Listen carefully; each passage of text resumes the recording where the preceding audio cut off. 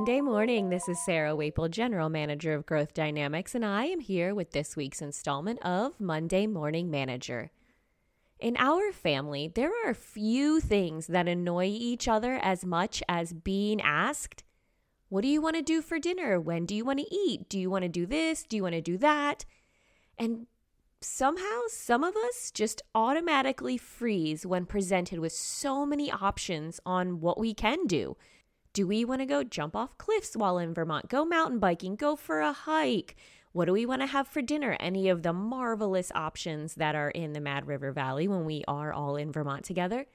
There's just so much to do that sometimes it's overwhelming to know exactly what we want to do. And this is not reserved for just social or personal lives. Sometimes this can creep all the way into those professional lives. And today's episode of Monday Morning Manager reviews that exact situation. So without further ado, here we go. Symptoms. Linda was frustrated by her prospect's unwillingness to make a decision. Her prospect said he needed some time to digest the 3 options outlined in her proposal before making a decision. The prospect added that he was pleased with the proposal and that she had done her job well. Now she found herself in the chase mode because the prospect wasn't returning her calls. Diagnosis. Linda is in desperate salesperson mode. Desperation comes from a thin pipeline and failure to put in heavy lifting of helping her prospect understand exactly what they wanted during the discovery stage. To run from that mistake, she gives a lot of options in hopes that the prospect will find something to buy. With 3 options to consider, it was now necessary for the prospect to do an analysis of the options. This analysis became an intellectual activity, weighing the pros and cons and checking the cost-benefit ratios, which led the buyer to wonder if he needed more information and whether if he had the best price or not. He began to think about checking with other vendors, and the emotion of the entire buying process broke down. What got lost in all this intellectual activity was the emotional reason why he wanted to make the purchase in the first place. Prescription. People buy emotionally and simply justify their purchasing decisions intellectually. This rep, in her attempt to be responsive to the prospect, had lost the emotional leverage that she had initially developed and then succumbed to the notion that she had to respond to every request from the client.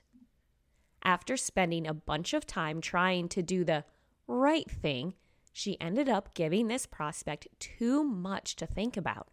She should have discovered why the prospect was asking for other options and discussed them thoroughly enough to narrow it down while she was on the call. Whew. Then she could have easily asked for a yes or no after sending the proposal. The bottom line is this. See or talk to a lot of people. Don't give your prospects too many options. Qualify more effectively and stay in control of the process. Critical thinking. Have you made this same mistake that Linda made? Have you maybe given too much information to a prospect or even a client in an attempt to gain more business instead of staying focused and streamlined in your process? The drill. All right, first, we always have our thoughts. Today, we have 2. One is just a simple, be stronger than your prospects when it comes to decision making. Second, when your values are clear to you, making decisions becomes easier. And of course, the drill. What are your 3 best outcomes from last week. Did you hit your goals? This week, what are your 3 most important goals and how do you plan to accomplish them using growth dynamics tactics? As always, Charlie and Sarah are here for you, so do not hesitate to reach out and schedule that one-on-one coaching.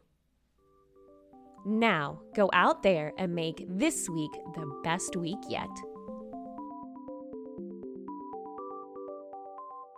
For more information about Charlie, Sarah, and Growth Dynamics, you can find information online at www.growthdynamicsonline.com or find us on Facebook, LinkedIn, Twitter, and now Instagram.